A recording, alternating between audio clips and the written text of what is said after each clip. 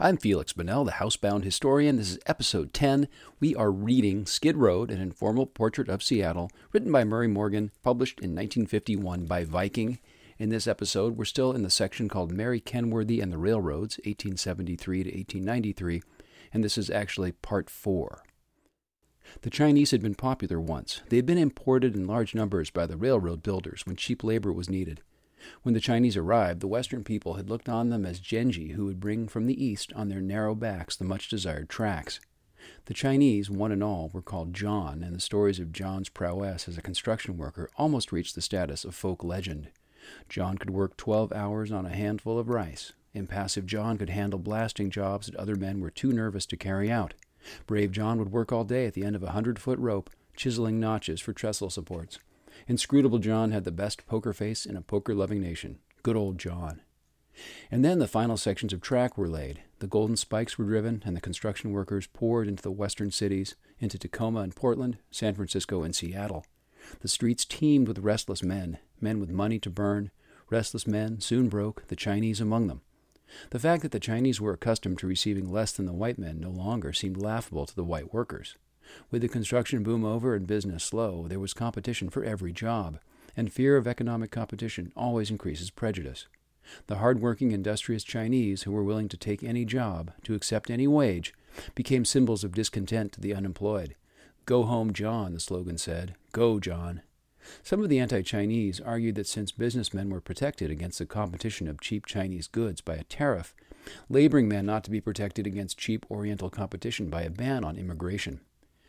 When Congress, after a long wrangle, did curtail the entry of Asiatics, the leaders of the anti-Chinese movement were not satisfied. They wanted the Chinese already here to be expelled, and their arguments were the arguments of hate. In a single story, the Seattle Call, which claimed to speak for labor, spoke of the two-bit conscience of the scurvy opium fiend, the treacherous almond-eyed sons of Confucius, chattering, round-mouthed lepers, those yellow rascals who have infested our western country, the rat-eating Chinamen. So spoke the voice of labor, and the better element, as they called themselves, agreed that the Chinese were undesirable. Quote, "We're in substantial agreement that the Chinese must go," unquote, their spokesman said repeatedly. The quarrel was about the way in which the Chinese should be expelled. Radicals advocated direct action, load the Chinese onto ships or boxcars and ship them away. The conservatives sought suasion, talk the Chinese into going home. In Seattle, only the Methodist Episcopal Ministers Association had the temerity to go on the record as believing the entire anti-Chinese movement was, quote, "cruel, brutal, un-American, and un-Christian," unquote. The violence started in small communities where raids were easy to organize. At Rock Springs in Wyoming Territory, unemployed miners led an attack on the Chinese who had supplanted them in the pits.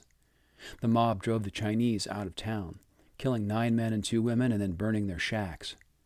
Word of the attack, the successful action it was called in anti-Chinese papers, spread swiftly through the West. 4 days after the disorder in Wyoming, a group of Indians and 5 whites resorted to violence at the Wold Brothers Hop Ranch in the Squaw Valley, about 20 miles east of Seattle. They raided the camp of 35 Chinese hop pickers, attacking at night, shooting indiscriminately into the tents of the sleeping Chinese. They killed 3, drove the rest into the brush, and burned the camp. Later the same week, the Chinese working in the mines at Coal Creek and Black Diamond were terrorized. Realizing that they were completely unprotected in the mining towns and on the ranches, the Chinese moved to the cities, where there were police forces and the rule of law. The police sided with the mob, and the Chinese found themselves outside the law. Laboring men in the cities saw that a large pool of cheap Chinese labor would permanently depress wages. They demanded that the Chinese must go, and they meant right now.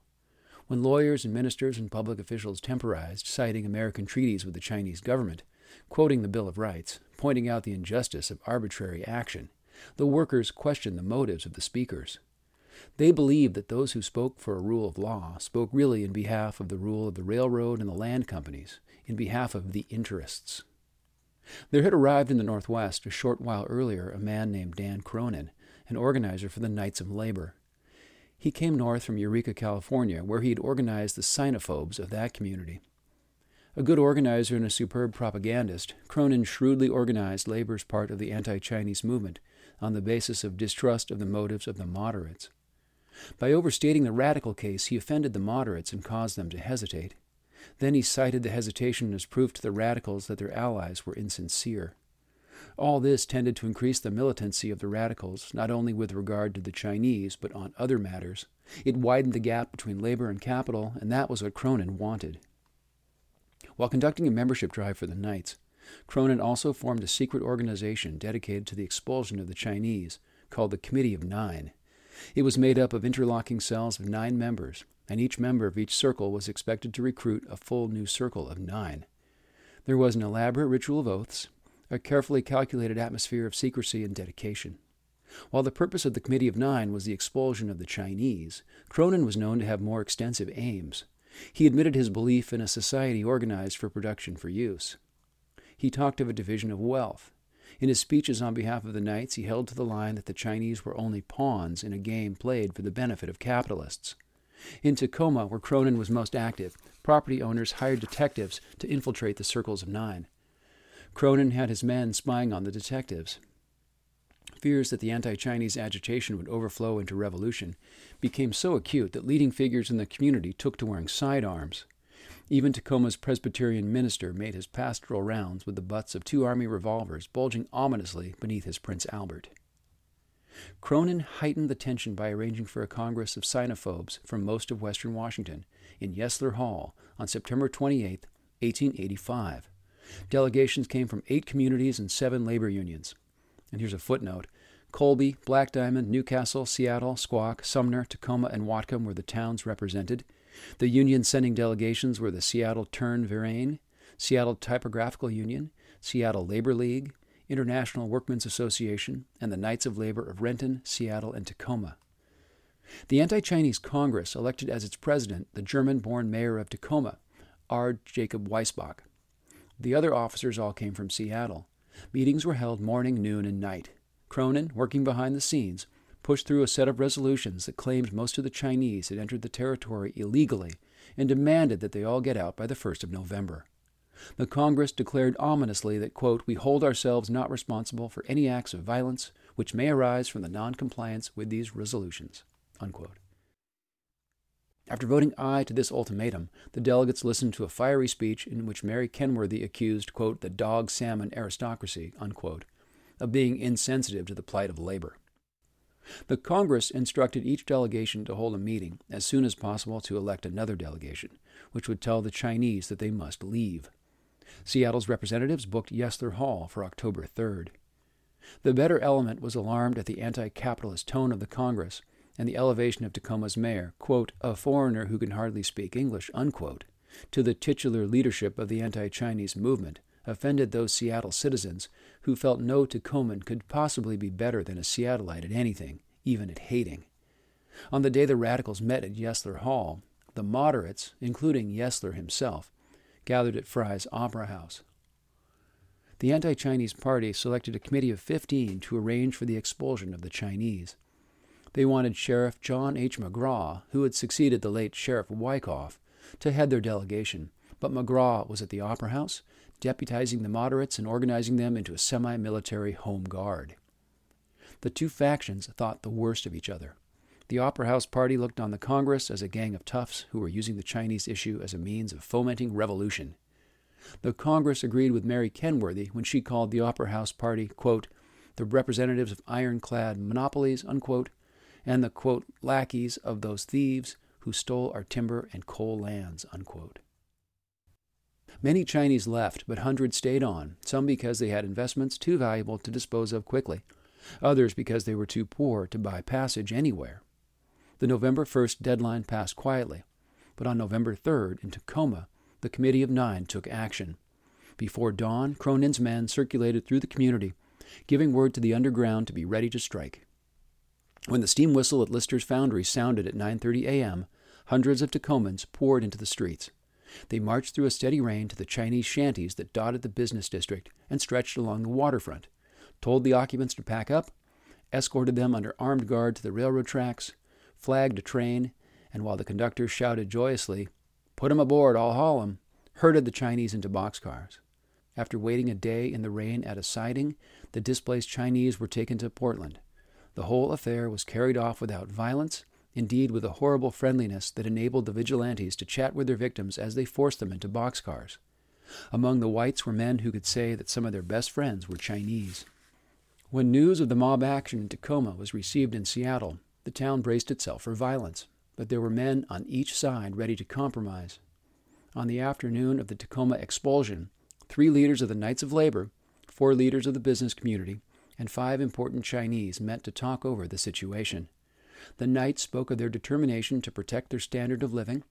Then Mayor Yesler, ex-Mayor John Leary, and his partner Bailey Gatzert told the Chinese it was unfortunate, but that their countrymen could not be protected and had better leave. The Chinese agreed, but asked for time. The Knights acceded. A mass meeting for November 5th was scheduled by the Knights, and as a gesture of goodwill, speakers from the Opera House party were invited. Since the Chinese had agreed to leave, the meeting was something of a victory celebration for the anti-Chinese. More than 700 people, most of them laborers, crowded through the Marion Street entrance of the big red brick Opera House, moved down the green velvet carpets, and found seats under the great gas flame chandelier.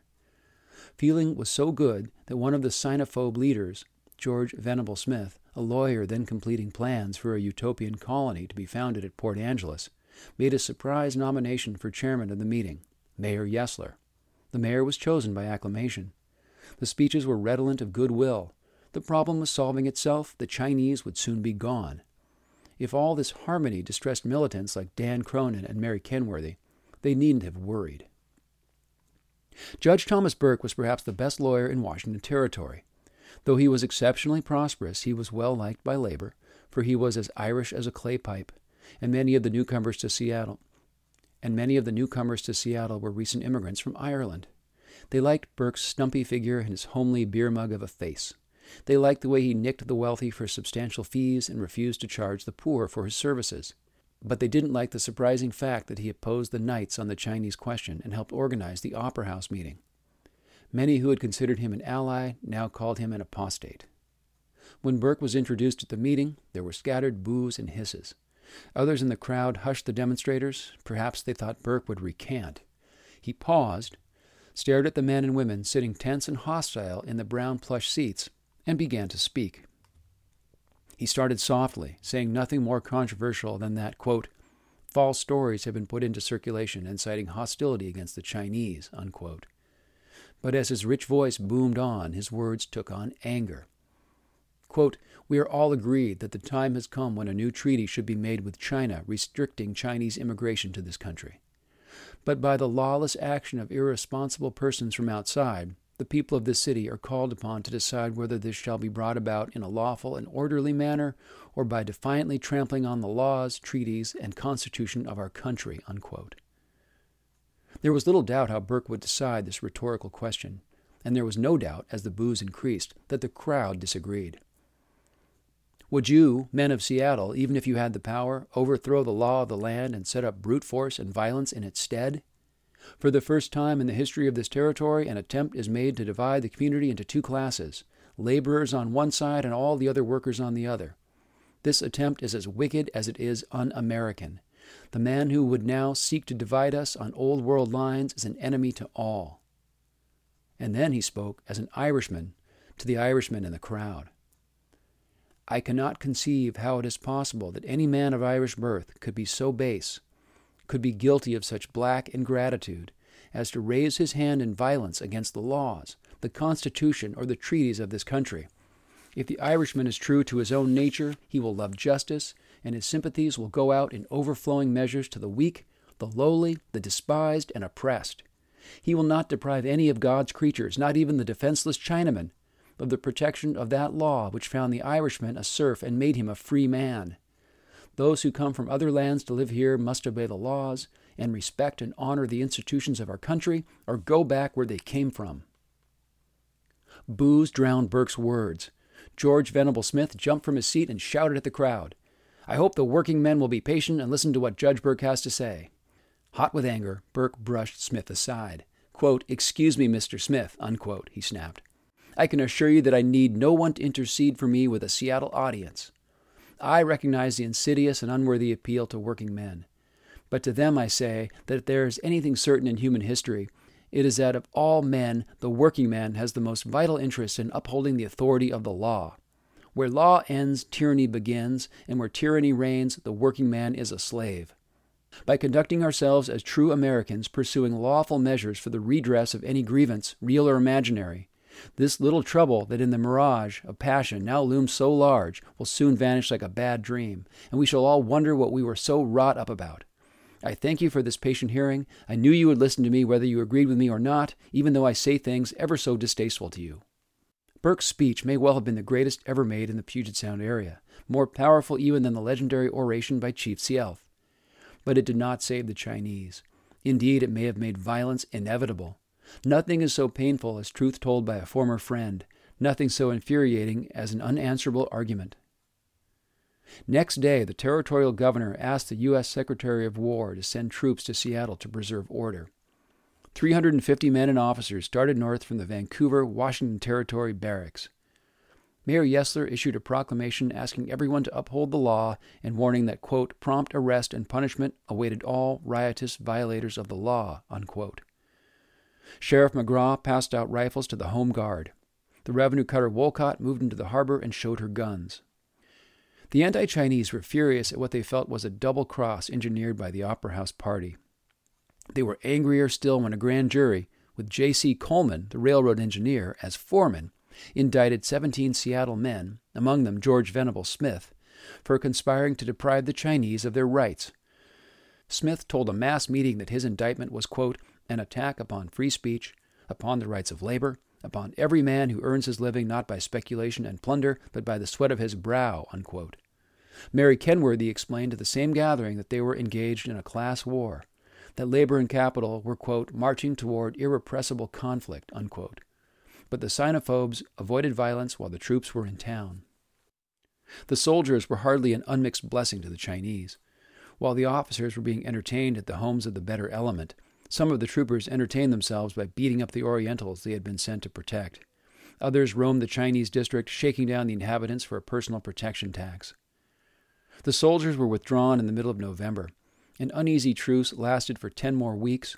Both sides settled down to wait for the verdict in the conspiracy trials and to see if the legislature, which convened in December, would pass measures to force the Chinese out of the territory.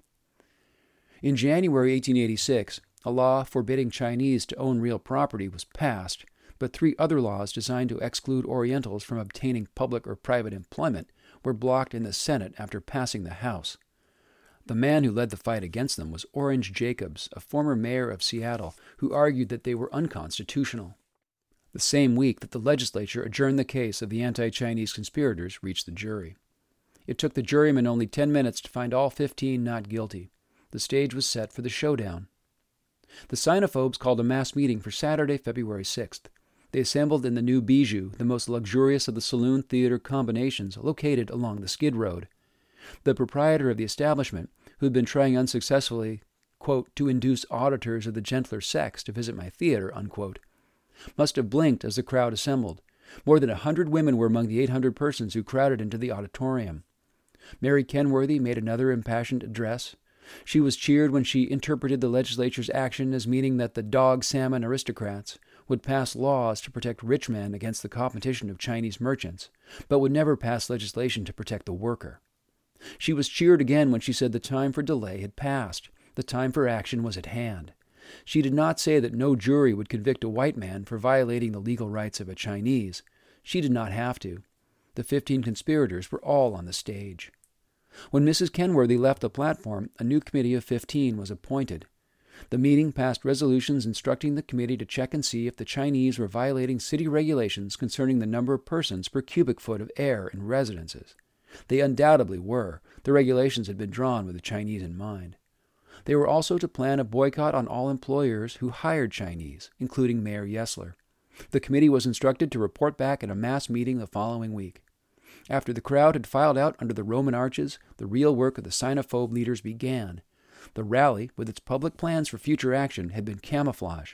The anti-Chinese intended to solve the problem permanently the next day. And we'll stop right there.